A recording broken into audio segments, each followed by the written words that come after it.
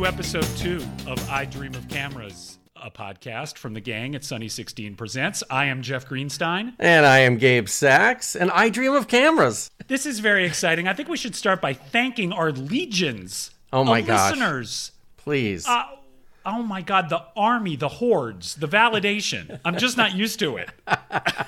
So great. I got such great feedback, and it was so nice, and everyone's so supportive, and, you know, it's very different from what we're used to.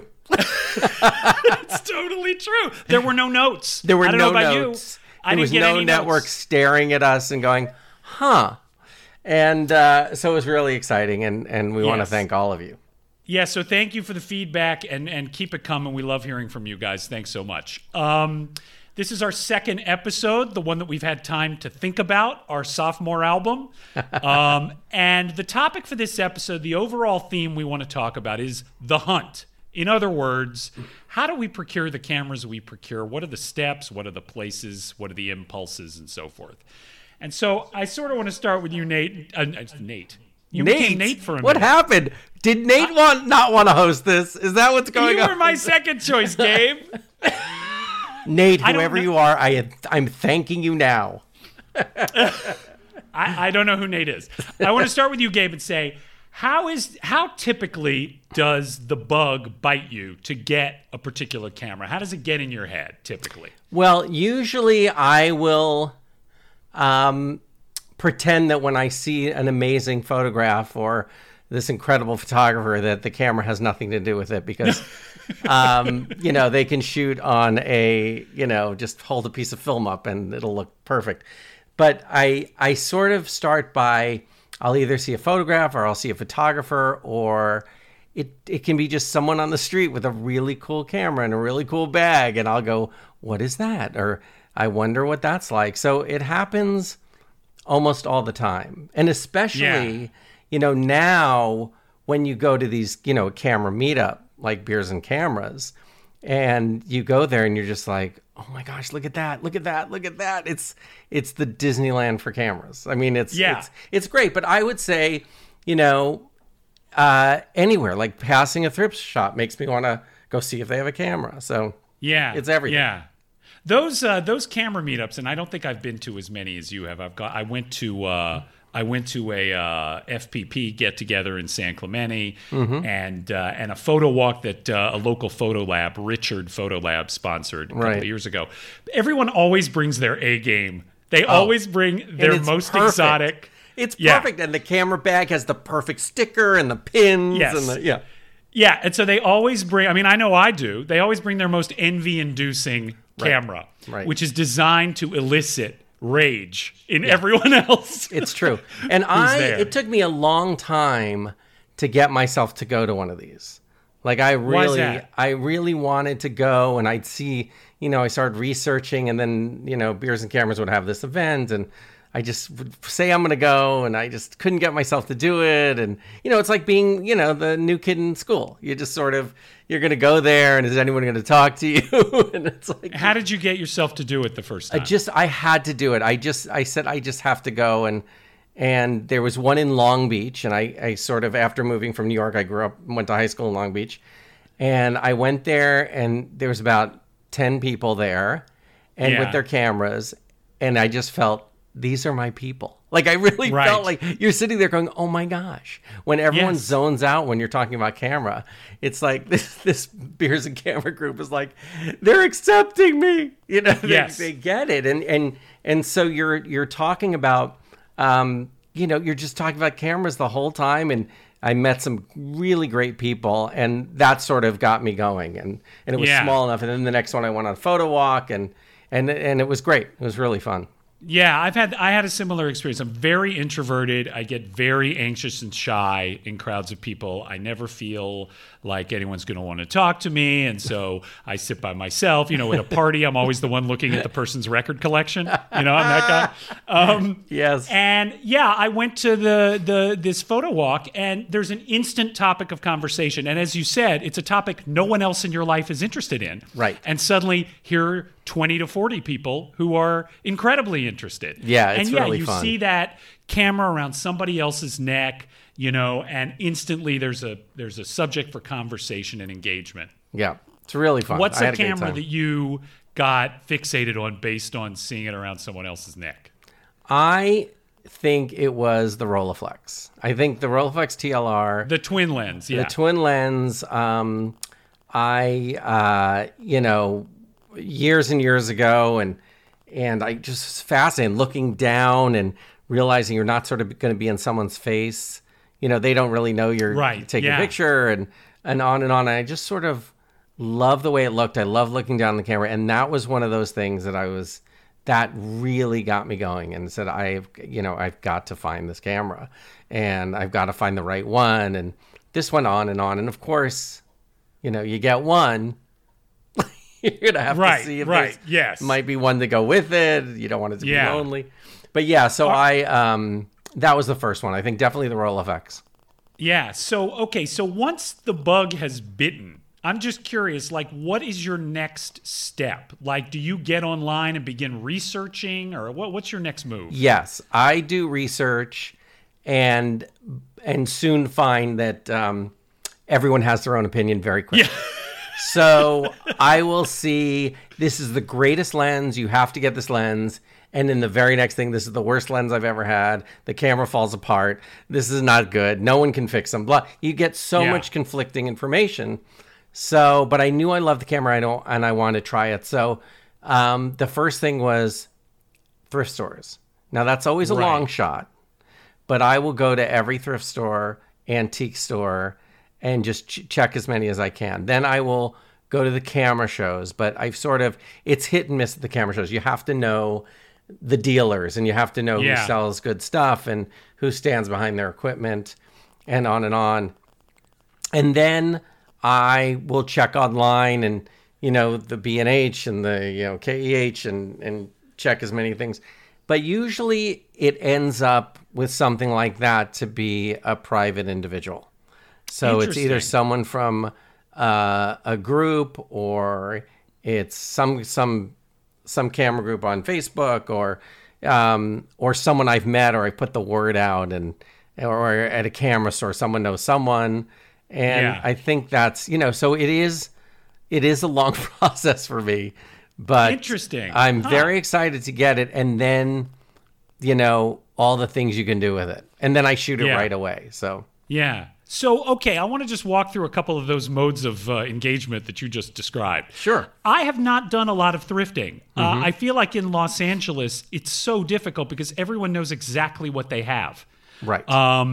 And there's one or two thrift stores in the deep San Fernando Valley that I really like. I mentioned last time there's one where I got an SX70 for $20, and I consider that my biggest score, actually. That's awesome. So how do you find these places? Do you just go online and look in the listings for thrift stores and hit them up? Well, I've been lucky to travel a lot for work. I mean, when we weren't in a pandemic. But, in Vancouver or in... Oh, sure. In Albuquerque or New York, or I will travel all over. In New York, there's that flea market in the 70s on the, Upper West Side. But again, you're right. There's a lot of people who know what it is and what they have, and you're not sure what the condition is. But I will go to all kinds of antique stores because you just never know. Wow. And in my mind, I sort of figure out by calling, repair people and see what it would be to do a CLA on a camera, clean it. Because then I can sort of judge the price there. If I get it and I do minor testing, that I am capable of, and then build in a cushion there. So if it does cost, I'm not upside down in the camera. Right. I can actually. So thrift store wise, what's your biggest score? What's the best? My biggest score in a thrift store was actually 2 weeks ago. Okay. And 2 weeks ago, I was in Long Beach and I was shooting, and I went to some thrift stores on 4th Street, and they're letting very few people in, obvious reasons. And I waited on, and I get there, and it just is, my mom had worked there when I was in high school. It was one of those things. She volunteered at this Cancer League thrift shop, and I go through it, and I go, oh, this is really nice. And then I see a cabinet with 3 Leica cases. And I'm like, they're cases. There's no way. So I said, could you open them? She goes, they're cases. And I go, oh, I'd love to see them. And so I see the cases and I pick them up. They're very light and empty. And then the third one was heavy. And I opened it up and it was a pretty much mint condition 1949 Leica 3C with a 50 millimeter Sumatar. And it was $200. And they said they would take $175. And I bought it and loved it. Like, I mean, I loved it. Wow. I just love those things. And you know, the other process, which I keep forgetting to mention, is garage sales is almost my biggest one. Garage sales is almost the one where I will go and find something. And I will just tell you my biggest find at a garage sale. And that was in Westwood. Yeah. And it had a tiny, tiny sign says garage sale. And I went there at 5 o'clock and he was sort of putting stuff away. He was 95 years old. We got in this whole conversation. And I said, you're having a garage sale? And he goes, you know what? I'm moving into an apartment and you're the first customer of the day. I go, it's 5. He goes, I said, yeah. I said, well, the writing was kind of very small. I happened to be walking by, but if you were, and he goes, yeah, no one came by. And so I'm going to donate mostly everything. And I said, do you have any cameras? And he goes, you know, my wife was a photographer. So he went in and he brought this box of cameras and he put them down. And I went through them and I found one that had an old weathered Leica case. And I picked it up and asked him about it. He goes, my wife was a photographer. And that was her first great camera in 1934. Oh, my God. Wow. And I said, oh, my gosh. And so I opened it up and I tested as much as I could. I didn't know what it works. I said, how much do you want for it? And he goes, $10. And I go, I'm not giving you $10 for this Leica. And I go, this is spectacular. I will pay whatever you're asking. I mean, you just tell me what, I can tell you what they're worth. He goes, I don't want to know what they're worth. He goes, I have no use for money. I have no interest. This stuff is just going to be donated. So if you're going to use it, I would love you to use it. And so I said, I couldn't believe it. So what I did is I bought tons of stuff that I didn't need. I felt a blender, I felt a toaster so oven. guilty. I must have spent $200 on stuff that was just like there, you know. And and he was cracking up. I just had to buy this stuff that I gave it away, but that was my biggest find, and That's sent amazing. It into. Wait, what Leica was that? What was it? It was a 3. It was a black paint Leica 3. Oh, a black. And a really early one, no, 1934, and with the matching lens. I mean, it was. He said It was all bought together, and I sent it off to be checked out, and they sent it right back, and they said it works great. Amazing. It's not going to charge you anything. And so that's fantastic. That's my biggest find. Well, see, okay, that's interesting. Okay, I don't hit a lot of garage sales, thrift stores. You know, I always find if I'm driving by and there is a camera readily apparent on one of the card tables, I'll slow down and stop. But I don't, again, because I fear people, I don't, I'm a little afraid of getting out and having personal interaction. So my principal means of in-person acquisition is camera shows. Right. And I think you and I probably go to the same ones, right? There's the one in Pasadena. Yep. And then there's the one in, now it's in Anaheim, I guess. Right. And I have gotten a lot of things at camera shows, and I've gotten to know a lot of the dealers at these shows. And it's great because you actually, you know, as opposed to an online listing, you can actually handle the thing in question. And you often see something that was not even front of mind when you went to the show, but you're like, oh, a Nikon XF. I wonder if I want one of those. And you can see how it actually feels to handle it. Now you've been going a long time, so you also know the dealers that are great and the dealers that will sell you something that's so broken that you can't, you know, they just want to get rid of it. Yes. Yeah, and the guys who will negotiate. There's one guy in particular who knows that I love Minox. Right. And so I know that if I go to his table, he'll have one or two interesting Minox things, and you know, if you're on a good basis with them and you don't try and knock them down too much on the price, then absolutely. Be really, really good friends. Yeah. And, like I remember a camera show several months ago, obviously pre-pandemic because I haven't been to one since, but I saw an OM1 on the table with the 1.4 lens, and I've always liked the OM1, and they're not really expensive on eBay. I don't know why, but it never really became a big collector camera. But I picked it up. It was in beautiful shape. Turned it over. I do the evaluation, and it's like, why not? I think it was like $40 or something. That's like, great. Why not? An OM1 is an amazing system camera, and so I'll sometimes it's a good place for impulse buying, which is something that in the more kind of thoughtful modes that we've talked about doesn't always happen. Right.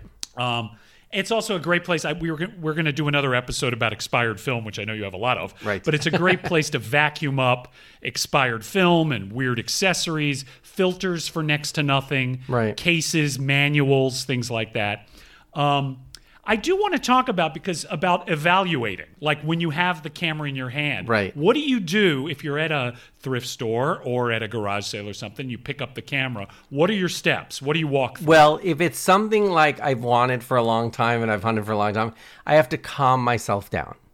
So usually that's step one. Step one is calming myself Deep down breathing. And not being so excited that I'm like, I gotta go, I gotta get this home, I gotta get it home and try it out. And so I try it out. I do the thing. I do the speeds where I put it on, Right. Put it on one, see how it sounds. It's usually never at a second. It's usually at, a little more. And I usually check the glass. I mean, I click a bunch of times, make sure the shutter's working, how it feels. I shake it a tiny drop, make sure nothing's shaking. Yeah. I will look through the lens, although I am so far from an expert on any of this, but I don't, shine a light or anything. I'm sure that's what you should do. But I just look and see if it's clean, not too many scratches on the front. And the interesting thing is I've gotten lenses with scratches that it's great. The lens is fantastic. Yeah. It's one of those things that I'm just not, I just don't know enough about testing them, but that's usually routine. And if it passes that, then I will, usually get it. My issue is when at those camera shows, there's occasionally the person, usually a Leica person, where the prices are astronomical. Yeah. And that's where I don't know enough about what it should be, or if this is an extremely rare version, or on and on. So I just don't, those things I usually obviously pass over. What's a warning sign when you pick up a camera, other than like the obvious, the shutter speed dial is missing, or what is it that'll cause you to back away? There's a lot of dents that I have seen. Yeah. I picked up cameras with so many dents and sort of, holding it up different ways to see how level it is. If it's rocking, it's probably not a good idea to get that camera. But I think that's a red flag. And I think that if it's something that's obviously something wrong with it that I can tell, and then the person is overselling it, that it's nothing, it's not a big deal or stuff like that. It's just, a lot of it is the interaction with the seller. Either the person who owns the camera or, sometimes it's, this was my, grandfather's and I know nothing about it. Here's what you can get on eBay. I would like to get close to that. Yeah. Then I sort of see, I get it. When you come across something, a highly coveted something, and you see that it has a dent, or it's got an engraving, or maybe the lens has some scratches, or the leatherette is peeled off, to what extent are you willing to buy something knowing it's going to need work? Oh, I'm willing. I'm willing to do it. I think it depends on the actual camera, how expensive it would be. But there was a Contax T2 at the camera show. And it was also by, the guys who are just selling their collections or their family's collections, who just have a table for 1 week or something like that. And he had this T2 for sale. And I said, what's wrong with it? And he said, if you look at the flash, there's sort of like a little burnt mark. He goes, but the flash works perfectly.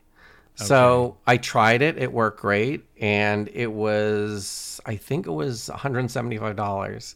Oh, man. And That's great. I bought it and it worked great. There was nothing there. But he goes, most people won't buy it because of this little tiny, looks like a burnt mark in the flash, which I'm sure everyone's going, oh, you dummy.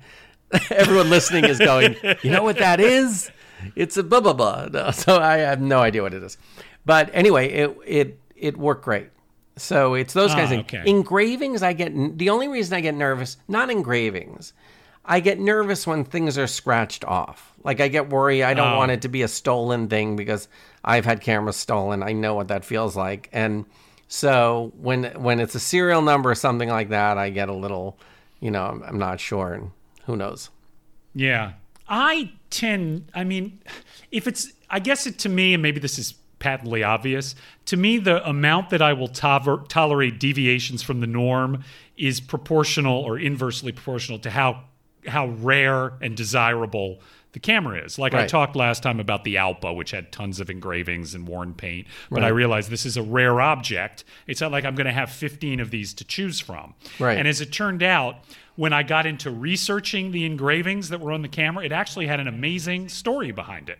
That's great. It turned out that the camera had been a student camera at the Center for Media Resources at the University of Hong Kong. Oh, wow. And that somehow it had made its way back to London. And I was even able to reach out via the internet to one of the guys who used to work at the Center for Media Resources, and he told me the name of the guy who ran the department. It's all very interesting. But if it's like a Nikon F, okay, and it's got a big gouge, or the leatherette is peeling, or it's got a big ugly, this belongs to Ted scratched on the base plate, I'll wait because I'm going to see a lot of other like Nikon Fs. Right. So I'll put up with it. Right. I also, same thing. I check out, does the focus bind? Does the aperture, are there oil on the blades? Though I'm not even sure what that means when there are oil on the blades. I check the shutter at all speeds. I also, if I can, try and check the battery compartment. Yeah, because that's I a great find one. that because if a battery's been left in it and it leaked, or if it's severely corroded, that's like a big expensive repair, and so I try to stay away from those. But the other thing I notice is at a camera show, the more nervous the seller gets when you're evaluating, the more you should stay away from it. Like they try and do not touch that one. When you get that kind of thing, it's like, well, then even if that guy is going to be back there next month, I try and stay away from those things. There are sellers that have been there for years and years and years, and they continue to, will sell you on anything. So, yeah. I also have a thing where if I see it at the camera show and I'm kind of on the line, I ask the guy to just keep an eye on it, and I go for a walk, and then I come back and I see how I feel about it after going for a walk, because sometimes I can get very emotionally caught up. Oh, yeah. And I have to make sure that feeling is going to stick. And also I need to make sure that if I walk out of there without it, I'm not going to feel terrible. Right. Because there is that. There is the regret of the thing that you didn't buy at the time. Do you ever, I occasionally will, I'd say stalking is a bad word, but following someone selling other stuff to dealers. Oh, sure. I will sometimes follow and overhear them discussing what they are selling, and I get very interested maybe, but I've gotten some really great stuff by doing that, and they'll go to KEH and sell something, or if KEH isn't interested, they'll go try another dealer, and the dealer will offer so little that they usually walk away, and then I'll go up to them and I'll say, how much do you want for it? That's and usually it's way reasonable anyway, whatever they wanted. It's not like they're trying to rip you off. They want to genuinely get rid of the camera. And so that's happened a lot with Rolinars, for my Rolleiflex, the close-up attachments. Oh, okay. And those little lenses and stuff like that, they're really, really expensive now. But, I've run into people there that no one was interested in buying them, or the seller had, or the camera dealer had too many of them or something like that. So I've been able to get stuff like that when other people That's when the very dealer doesn't canny. want to buy it. That's like reading the obituaries in New York to find apartments, right? It sort of is. It really is. Just like, I've overheard you discussing this camera. Yeah. So yes, I will do that, and they come in all the time, with trying to sell stuff, and usually it's a beautiful camera, and the great dealers are so respectful and great, and on. The bad dealers will tell them how bad their camera is, and that basically you should use it as a doorstop, right? Just to get them to sell it. Yeah. So I think that there are some great deals out there which make the seller happy and you're happy, and it's I love it. Now, this is just a sidebar, but we touched on this briefly, and I just wanted to go a little further into it. When friends give you cameras that they saw that they know you would want, or that belonged to a deceased relative, and so forth, do you take them all? The reason I take them all is because they're so excited about giving the camera, and I don't want them to feel bad. And look, sometimes they're fantastic. Neighbors have given me cameras, but sometimes they'll give me a camera that doesn't work, or it's not usable, or it's too expensive. It's great. I love the thought of that people are thinking of me, because I know one day they're going to come to me with the camera that I'm going to love and I'm going to want. So, but the thing is, if someone gives you the camera that belonged to their dead grandfather, you can never get rid of it. Never, because I'm the person who's always going to think they're going to come over for dinner. That's right. And they're going to go, oh my gosh, how's that camera? And I'm going, oh my gosh. And before you know it, you're in a sitcom episode. Right, exactly. Where you're frantically trying to get it. I'm trying to duplicate it. And they go, no, that's not the camera. No, it's exactly the camera. No, it's not the camera. Yeah, no, I understand that, because I get very nervous when, people are going to hand that over. And yes. I mean, but usually there's, great stories with them, and I just, I'm very appreciative of that. Yeah. All right. Well, let's talk about wait, I just want to say before I forget this. So you said that the distance between that initial frisson of interest and actually acquiring it can often be a very long time, which I think is interesting. It can be a long time, but I'm seriously the most impatient person. As I told you, my brother's the one who reads the directions. I'm the one who wants to play with the toy right away. Yeah. And so that's the frustration. And when I can't find it, it makes me crazy. It's one of those things. So then it's interesting, though, that you choose a mode of acquisition primarily that involves a lot of searching, as opposed to just going on a website. I'm convinced, first of all, I haven't, I purchased stuff from eBay, but I'm so nervous that I'm the one who's going to open the box. It's going to be, I'll shake the glass and the lens, and there'll be just broken glass, and then I'll never get, you know what I mean? I'm so paranoid about that, unless it's someone with 100%. I always look for 100%, and that I can have some communication with, that's fine. So yeah, I know you can get it right away, but look, when I'm in New York and I'm at B&H, I pretty much pull the trigger quickly.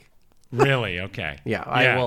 I will talk to those guys. They're so knowledgeable at, use Camera Desk and just talk cameras forever. And there's always be one thing that'll be there, and I'll just go nuts. Yeah. But if you wanted, a Rollin R is a perfect example. That's an accessory it's fairly likely you're going to find the version you want, right? Whether it's on eBay or some independent camera shop or KEH, Adorama, Sammy's, they're going to have that.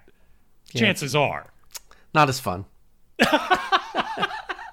For me, this is interesting. Maybe this is an interesting distinction between how we both approach this. I love the research phase. I love reading every article, every link. I have a huge library of camera books. Do you have a lot of books on cameras? What? Do you have a lot of books on cameras? Yes, I do. Yeah, so I have the whole wall of the room that I'm in is photography. Love it. So I have a lot of old books, the old consumer guide reviews of cameras. So if I decide that I want to know all about the Miranda Sensor X, I have a very deep bench of material here to read about what did they think about it at the time. And I love to go do a Google book search and look at the advertising. Oh, at the that's time. great. Like, what was the company promoting, and how much did it cost when new, and what did contemporaneous reviewers say about it versus what people say now? I love that phase, and I love to bathe in that phase for as much as possible, but then I must have it. Yeah. Like, I must have it, and then it becomes about kind of, like you did this to me. This is one of the things I was very eager to talk about today. I have wanted a panoramic camera for a very long time. For a very long time. I had a Sprocket Rocket for a while, which is a very fun camera to use, but it's a plastic lens. I don't love that. I got the panoramic kit for my Pentax 6x7. That was a lot of fun. Loading and unloading, not so fun, but that was fun. Of course, there's the inevitable flirtation with the X-Pan, or what is it, the TX1? The Fujifilm version is the TX1. And so you find yourself looking at listings from Japanese sellers that have a TX1 in the original box. It's $3,500. But this is something that I spent weeks on. But the LCD leaks. Do you know this? No. In X-Pans, that it's a design flaw, that the LCD panel leaks, and so the numbers ooze out. That would drive me insane. Yeah. Insane. If the numbers, when I look down at the frame counter, if it says 21 and the 1 is oozing a little bit, it would just mess with my head. That's your pet peeve. You make me crazy. So, and I think every analog photographer goes through their period of fixation with the X-Pan because it's so cool and so desirable and so completely unobtainable. And then you hit me with the Widelux the other day. You started talking about your Widelux, and of course, you know, Silver Grain Classics did a piece on Jeff Bridges and his Widelux photography, and I read up on that and so forth. And this long, simmering desire just boiled over. It just boiled over. And I had to have one. And so I started, and I don't know why, but I had ignored the Widelux for a long time, but you said it was a lot of fun. I loved it. I love it. So I mean, especially with, you know, this surfer friend of mine, Anna Ergot, on the beach, just shot some stuff with. I said, I want to try out this camera, and it just, you know, I was just so impressed with how the pictures came out. So it's cool. Really fun. Well, I had to have one, and so I started looking. You know, I always like if I can buy from like an online retailer like KEH or Sammy's or something. Nobody had one, so then it's down the eBay rabbit hole. Oh boy! And so I want to talk eBay strategy for a minute because this is what I did. Yeah. So I don't, you know, in the case of the Widelux, I guess there is not a lot of distinction between the various models. Apparently, all the F7 is pretty much like the F8. It's not different than the F6. They're not that different. So I just did a search for sellers in North America because I am into instant gratification, and the times in which I have had to do returns for sellers in Japan, it's all worked out. I've been on eBay for 20 years, and I've never had. Is that right? Yeah, I've been on eBay for 20 years, and I've never had an experience where I couldn't get my money back. Oh, that's something great. Didn't work out. Yeah. But it takes a long time, and sometimes you end up having to foot the bill for the return shipping. And so for me, the easiest starting point is just to do a North America search and see what comes up. What is your strategy when you're doing that? Well, eBay, it's the only reason I'm not buying from London or anywhere around the world or Japan is the same thing. I want it right away. It has nothing to do. It could be the mint condition, perfect, you know, son of Ernst Leitz, but it's like one of those things that I want something now, so I want it in the US or somewhere close, and I'm always that person who's sending a message after I purchase something. Just let me know when it's in the mail. Yeah. Just want to know. Yeah. Same here. Like I'm just encouraging them to, you know, to mail it. But I will, you know, sometimes I'm usually the buy it now guy.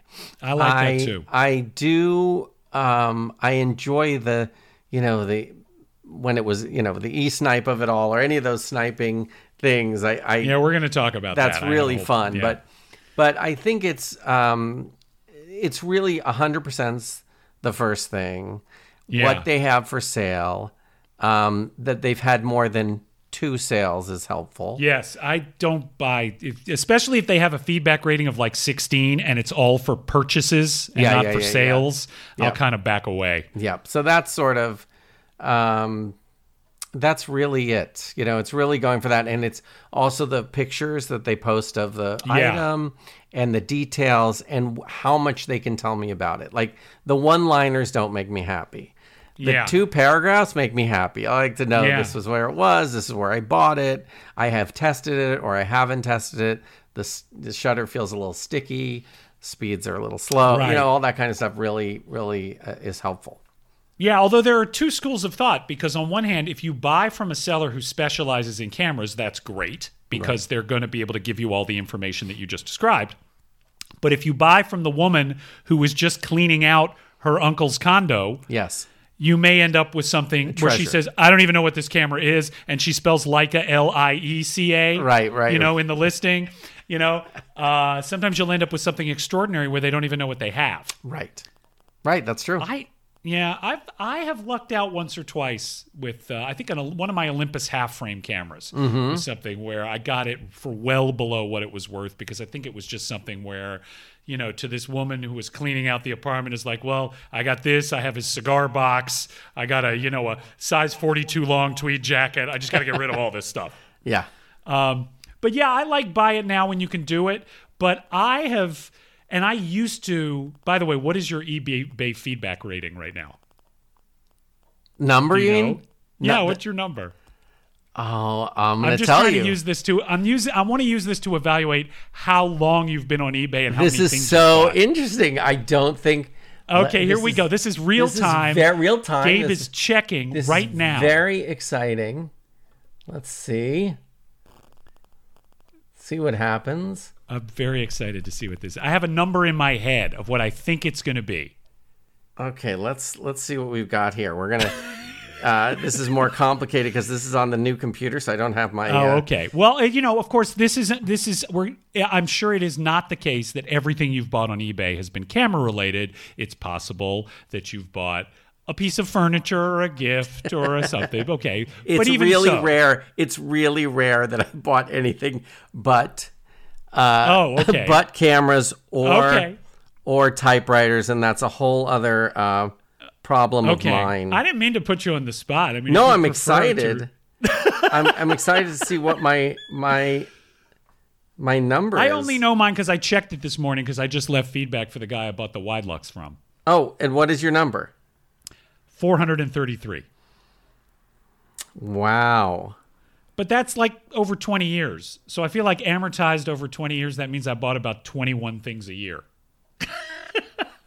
Yeah. Which I guess if you put it that way, that's 2 things a month. That's a lot. I know. So let me ask you this, because, you know, so I'm on the phone and I will, it doesn't purchase history.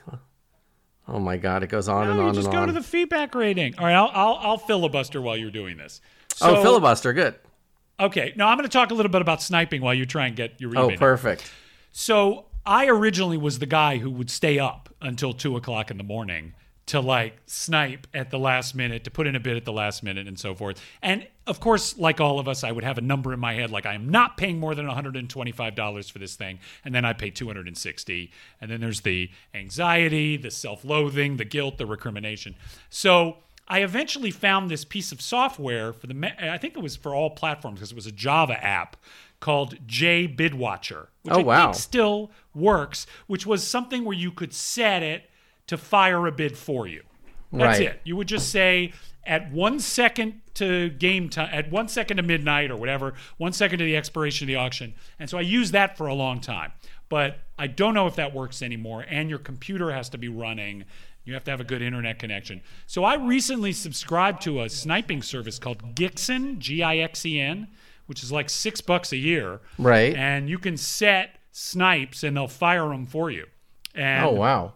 So the Widelux was kind of, I think, one of the first things that I got using this software, and $6 a year. I mean, I feel I've saved more than $6 using this thing, so it's worked out well. That's amazing. Yeah. Gabe, it shouldn't be this complicated. Well, here's the problem.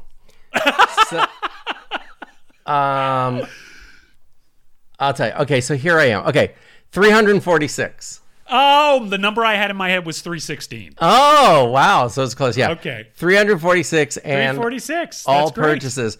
And yeah, never sold anything. Neither have I. Never sold anything. And it's a lot of stuff. And you just look at the purchase history and it just looks like it doesn't make any sense. It's a bloodbath, right? Yeah, it just doesn't make sense. Like let me just tell you, like, I'm sorry to go into this, which has nothing to do with this episode, but all I can tell you is that, so I, was processing my own film, and I somehow misplaced everything. Tanks, beakers, everything. I don't know where everything is. So I said, oh my gosh, I've got to go get some tanks. Okay. Yeah. Okay. So I go on eBay and I look and I find a couple and yes, people, I need the plastic tank. That's all I'm going to say. I've said it. I've admitted I'm a plastic tank person. There's no shame I'm in not that. the fancy, stainless steel thing, which I mean, I use stainless steel, but that's all right. I'm not going to shame you for it. One day actually, I'm using a lab box, which is like even more that's even more gooberish than oh a my plastic gosh, tank. I can't even.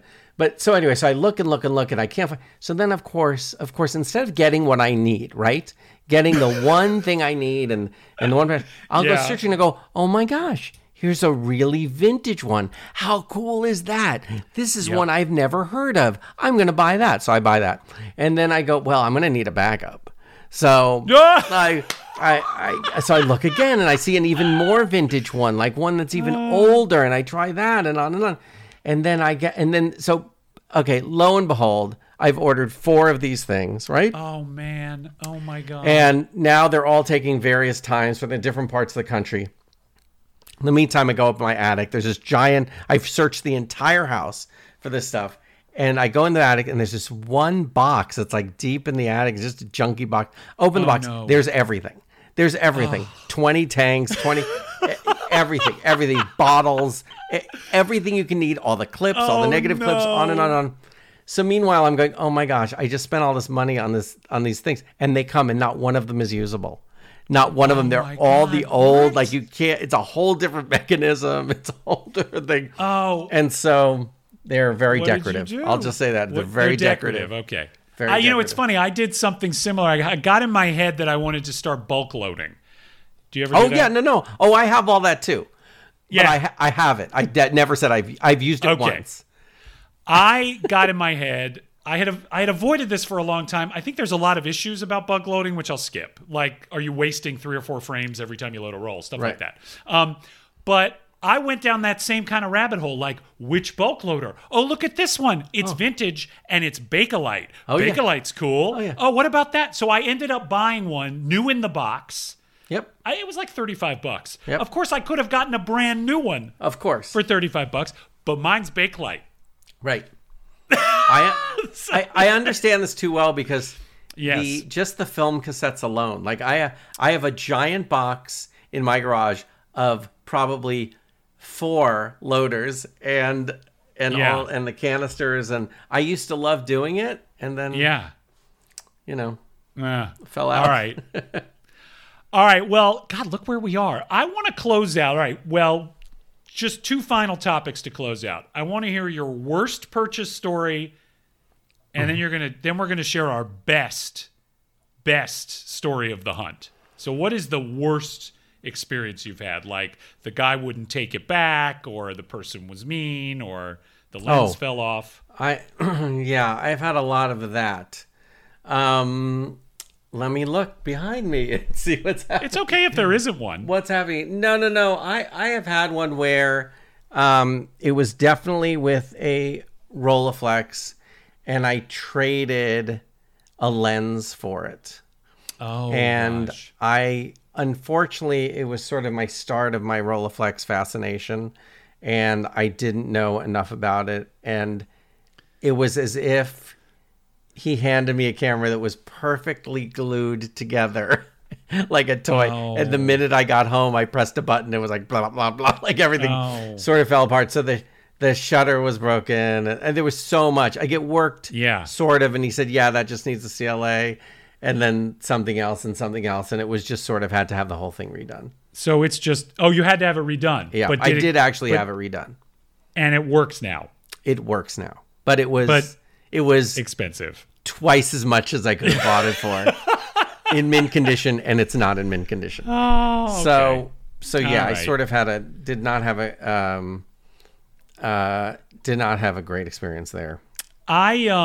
This is not as bad as that actually, because this was just a story of a return. But one of the cameras that I had been fixated on getting, I think I mentioned, I love Olympus half-frame cameras. I just love them. Like starting with the original Olympus Pen, the Pen F. I have a couple of Canon half-frame cameras, but the holy grail for Olympus half-frame camera collectors is the Pen W, which is with a wide-angle lens.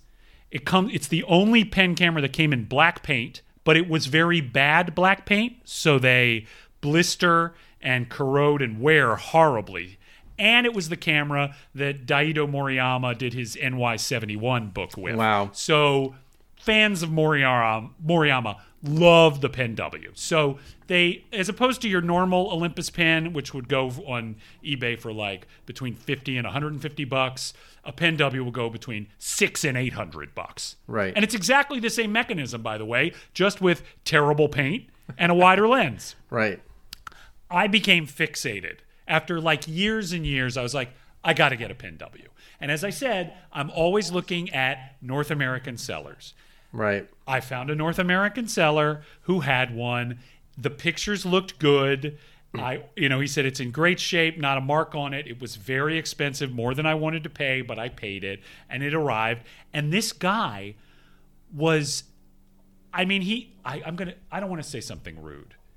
Well, I'm going to say this guy was like the person who shot the heart videos where the shots of the other Wilson sister were like super tight. I know what you're saying. Like, you understand what I'm saying. I understand. This guy had managed to take the most flattering photos of a camera that had broken glass in the viewfinder and decaying light seals and all sorts of scarred paint where he had that was in shadow in the photograph. The perfect angle. Yes, the perfect angle. And so it required a bit of eBay intervention to get him to do the refund, but he ultimately did it. Oh, good. And then because I was fixated, I bought from a Japanese seller, overpaid again. The camera showed up, and it's beautiful. Oh, good. It's beautiful. So I have a beautiful Pen W that I'm afraid to shoot with because I'm afraid that the oils on my hands will degrade the paint. So you just got to do it. I feel like I got to wear cotton gloves when I shoot with it, but I did finally get. Oh, I love that. Yeah, I was thinking of also with Craigslist, which I haven't done obviously lately. Done that. Craigslist, I really wanted a Hasselblad 501 CM, and I just sort of. I only know 500C. What's the 501? The first one I had was a 500. I'm talking about the oldest one you can imagine. This really just think of a box and beautiful. Just the way it looks, the sound of it is my favorite thing. The Hasselblad sound of that shutter is just the coolest thing ever. And then, so I wanted this sort of an upgrade, but they were really, really expensive. And so I went on Craigslist and I was looking. There was nothing there. They were expensive too on Craigslist. And then I saw this guy selling this camera he had just listed, and it was an Alpa and 3 lenses. Okay, so now you have to remember, I know nothing about Alpa except you. That you are my connection to Alpa. Wow, okay. And so I remember, so he had them for sale. He said, I'd love to show them to you. And it was $350. And I don't quite remember which one it was, but I went there and I said, let me see if I like this camera. Yeah. And so we sent information back and forth and on. Well, what happened is I saw the camera and it looked great. The lenses look great. I tried everything. It was great. He goes, yes. And it was his uncle's. And he said, I'm sure it's worth more. I just don't need it. And I'm just wanted to sell it to the first person to be interested. And I went there. I said, this is great. So I give him the money and I turn around and he goes, I'm a writer. Oh, no. And then for the next 3 hours, I was so charmed, but I was charmed the first hour. So the second and third hour, and I literally sat in a parking lot with him, and he was the nicest guy ever. And I was happy to give him information. It was the pitching process where it was like, look, I'm not sure how to pitch, but then would go on for 2 hours, and then I would help him and then on. But again, the nicest guy ever. And I felt like, that's a good investment. It's like, you've sold me a camera at a good deal. I'm happy to talk to you for as long as you want. I'll talk to you for hours. So I felt like this is great. So the next day was the camera show in Pasadena. And I go to the show in Pasadena. And I go to that gentleman from Japan who only buys, he doesn't sell. And he just buys equipment. And it's always mint. Like people drop their Leicas there and you're drooling because you're going, my God, I want to buy that. And he boxes it up, sends it back to Japan.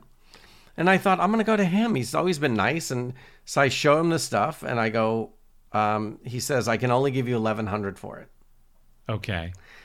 And I said, fantastic. I said, and I sort of tried it and it wasn't comfortable for me, whatever model that camera was, the one that I had, it wasn't yours, believe me. Okay. And so.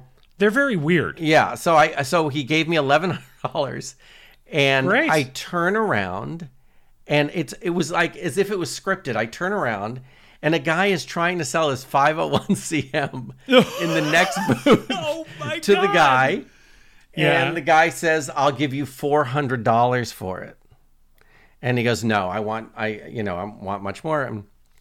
And he wanted, I don't remember what he wanted. So I walked out. And I said, do you still want to sell? He goes, how much did you want? He goes, $850. He wanted $850 for it with a lens, with the back, with other stuff. I go, sold.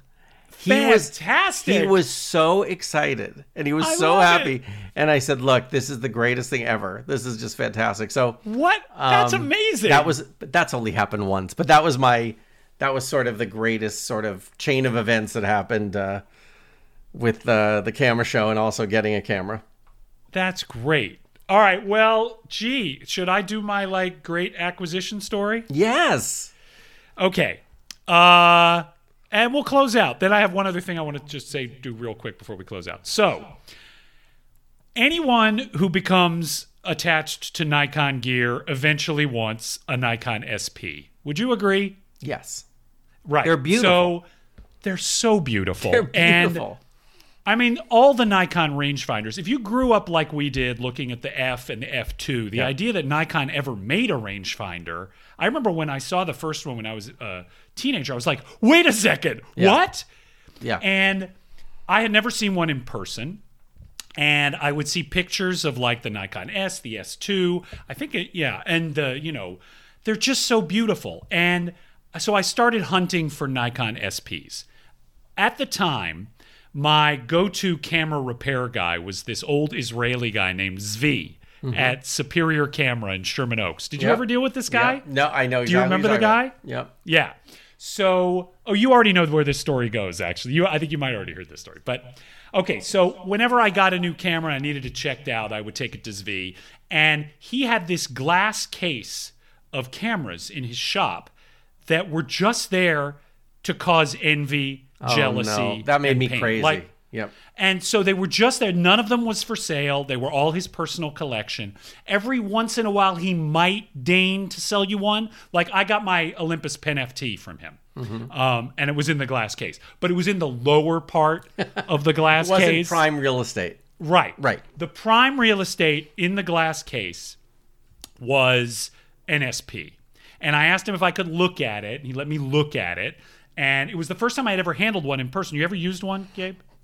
Once. Once Yeah, so dealer showed it's me. weirdly evocative of the F. Like, I think they share a lot of parts in common. The shutter speed dial is exactly the same. The advanced lever is the same. But it's a rangefinder. It's just so super cool. Anyway, anytime you got a camera from Zvi, or he serviced a camera, he would put a little gold sticker in the film chamber with his initials, the date, and it said Superior Camera. Oh, I've never heard this. Oh, my gosh. Okay. Oh, you don't know this? Okay. No. So... Anyway, every time I went there to get some work done, I would say, how about that SP? I'll take good care of it. What do you want for it? I will not sell that. I will not sell it. Months go by. I get busy with a show. I go back to Superior Camera, and there's a sign on the door that says that the place is closed, and there's a phone number. It's out of business. And I don't know what to do. And so I start calling and leaving voicemails like, what happened? Eventually, Zvi's daughter calls me back. Zvi passed away over the summer. Very sad. And of course, first I think grief, sadness, mourning. And then I think, what happened to all those cameras? But I don't ask her. Collector. I don't ask her. I don't ask her because I'm a good man. So I don't ask her. Right. But it was the first time I ever saw an SP in person. Right. A couple of years later, I'm in Vancouver, and I'm shooting a pilot. And we're on location in a neighborhood, a part of Vancouver I've never been to before. And we have a lengthy lunch break, and there's a lighting change. So I have like 2 hours off in the middle of the day. And so I asked one of the runners, like, are there any good restaurants around here? Are there any good camera shops around here? And the guy says, well, there's this little like shopping district a couple miles. I'll drop you off there. So he drops me off, and I'm going to walk around. I walk around. There's a little camera shop. Oh, my gosh. I go in the camera shop, and in the back, you know how it is in these old camera shops. They're primarily at this point just doing 1 hour photo business. Yep. But every once in a while they have 4 or 5 cameras in the back. In the back, on the shelf, is a Nikon SP. Oh my gosh. I'm like, wow, maybe I've always wanted one. This is only the second one I've ever seen in person. Did you think it was for sale? Did you think it was on display? I asked the guy, I said, is that for sale? He said, yeah, we've had that for a while. No one's bought it. And I asked how much, and it was a very reasonable price, but a little more than you want to spend on an impulse buy in Vancouver on a pilot shoot. Anyway, he takes it down, and I look at it, and I test the shutter, and it all seems in really good shape. And then I open the back, and I will show you what I saw. Oh, you're kidding me. Is it the same one? It is the very camera. It has the gold sticker in it that says Superior Camera, and it's got Zvi's initials on it. Okay, so that camera was meant for you. That camera was meant for me. How do you explain that? So I bought that? it. I can't explain it. So I asked the guy, like, where did you get this? And he says, oh, the manager bought it at an estate sale or something like how in the world that the camera, and this was, like I said, years after Zvi's passing. Yep. So I had to get it, and I still have it, and I love it. It's so great. What a great story. And that's one of those things, but just think of all the steps it took. All the steps. To get there, and for you to say, you have a 2 hour lighting break. Yes. And Insane. We're the same person, by the way. We're the exact same person because they would hate us if we were doing a show together, because when I'm in Vancouver, the minute there's a turnaround, I am out the door and I'm walking the streets and looking at thrift stores and on and on. Yeah. Exactly. Yeah. So that is my best. I mean, that's an unbeatable That's story. unbeatable. Unreal. And so it's one of those, like, if I ever have to purge the collection, if the Coke habit ever overtakes me and I have to just get rid of it all, just to turn it all into Coke. Right. This is the camera I will have. That's the one. Yeah. That's fantastic. All right. One final thing. We just have a minute or two left. Gift ideas for the camera fiend in your life. People are always asking, what do you want, Jeff? What do you want for Hanukkah? What do you want for Christmas? Gabe, what are the gifts that you should get the camera fiend in your life? It's so interesting because there's often gifts. I'm always this person. I sort of rush to judge unfairly. Okay? So let me give you an example. So Japan Camera Hunter, he's got it together. I mean, he's just organized. he has helped me get through late night shoots like I can't tell you. Like there's a long turnaround. I will sit there and look at, what's in your bag, that in your bag section sure. I love for that. hours. I could just like, and all the information on that side, Bellamy's just he's just great. And he just, it's great stuff. So, but when he came out with his own products, I was like, oh, brother. I mean, seriously? That's just obnoxious. And yeah, these film holders. And I'm like, film holders. And then they came out in colors, right? And on and on. I'm going, that's so ridiculous. You just throw your film in a bag. Like, what is the big deal? Okay. So naturally, I'm getting chemicals for the darkroom. And I see these. And I go, well, maybe I should try one. And I got 2 red ones. I got one for 35 and one for 120. I couldn't be happier. Like, I'm telling you, it's in my bag. I can go and see it right away and grab the film right away. Same with the 35 bag, and bags we'll get on in another episode. Yeah. But I think it's great. So that's a gift. I'm telling you that you would go, it's one of those luxury things. I always think that extra little thing that you would never get for yourself. So I'd say for the digital film shooters, Cecilia, which is a great, very high-end camera bag company with leather camera bags on, they have this thing that and a lot of companies have this, but it's a CD card, it's an SD card holder. Oh yeah, but they're elegant, they're cool, and some are leather, and they have a strap, and it's just one of those things. There's mine. Oh, so that it's is sort nice of looking. It's nice. It's one of those things that you can. Oh yeah. So I would say that an SD card holder is something that any film holder digital is nice, film holders, Kodak things like has that. those new metal ones, right? Yep. Kodak just super cool looking. And then I would never think to buy one of those, but I guess it makes sense. I would say that. I would say anything.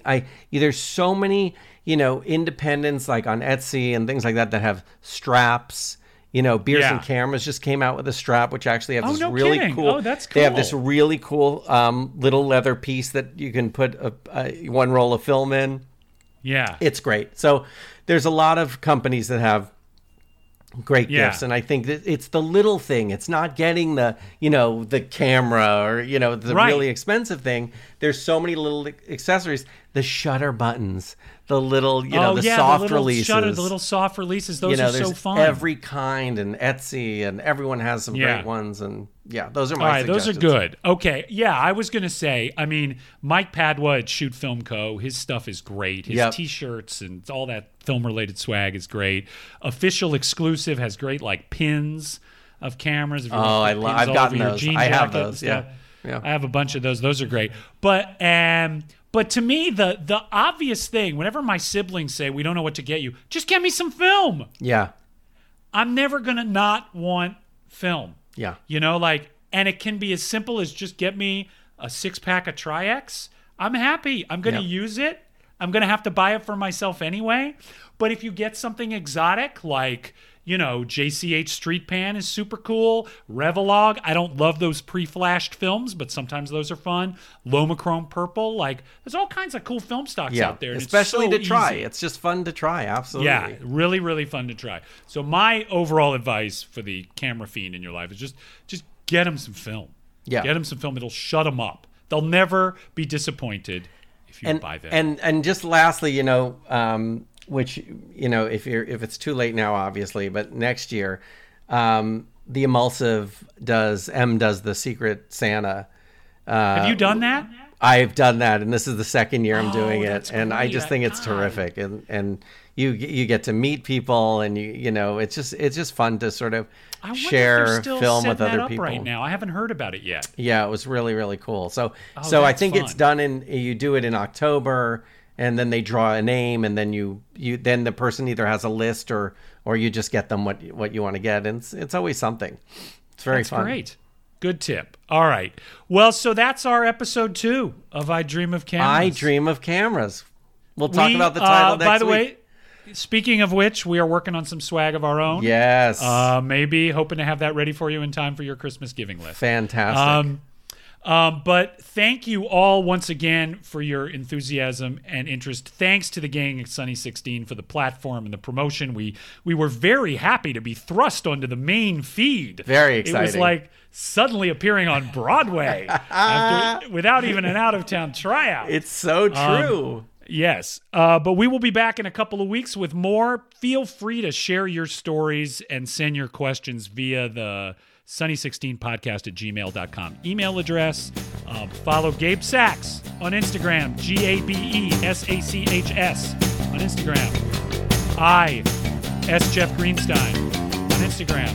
Follow us. Enjoy us. Ask questions. Do it. However you can get in touch with us, get in touch with us. We're happy to hear. We are, as professional writers, we are very, very available on the Extremely. Twitter, on the Instagram. Slide into our DM. Exactly. All right. Thanks for your time, gang. We are Jeff and Gabe. See you next time. Thanks so much, you guys.